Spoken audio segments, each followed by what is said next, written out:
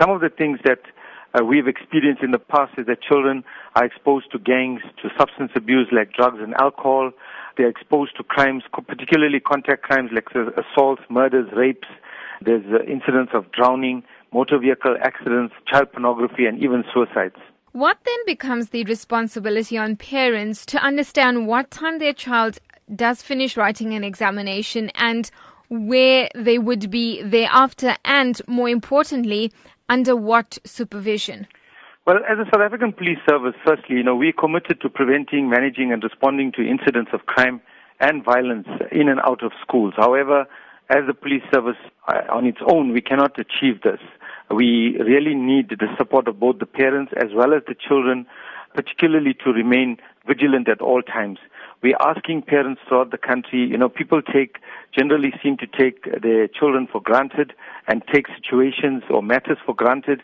We're asking them to talk to their children, to educate their children about these possible threats so that children can be more aware and this can enhance their vigilance, so to speak.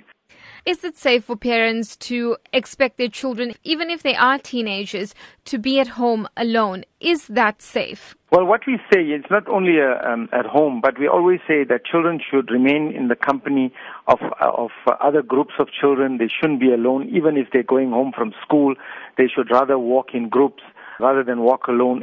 Avoid deserted areas. If we're talking about the rural areas, to avoid walking through tall grass. Now we're having lots of rainfall and the vegetation seems to be growing out of control. We ask them to avoid walking through bushes and so forth. These are basic, simple preventative measures they can adopt, and this can help them a great deal in preventing themselves from becoming victims of crime. You speak about the basics. How important is it then for parents to teach their children, no matter how young, the basics of their address, their parents' name, or even number, if they are able to remember that? We all grow up learning that first and foremost, we should not talk to strangers. We should not receive or accept anything from strangers. It starts there. And then, of course, we also talk to our children. Children should know where their parents work, what their contact numbers are, both cell phone numbers as well as their work contact numbers. In the event they are unable to get hold of their parents on those numbers, who is the next best person they can contact, their next of kin, also with colleagues that are working with parents.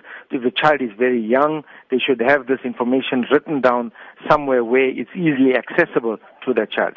We seem to experience a growing trend, with the easy access to the internet. A lot of children surfing sites that are very inappropriate for children. So we're asking parents firstly, they must closely monitor their children when they are online.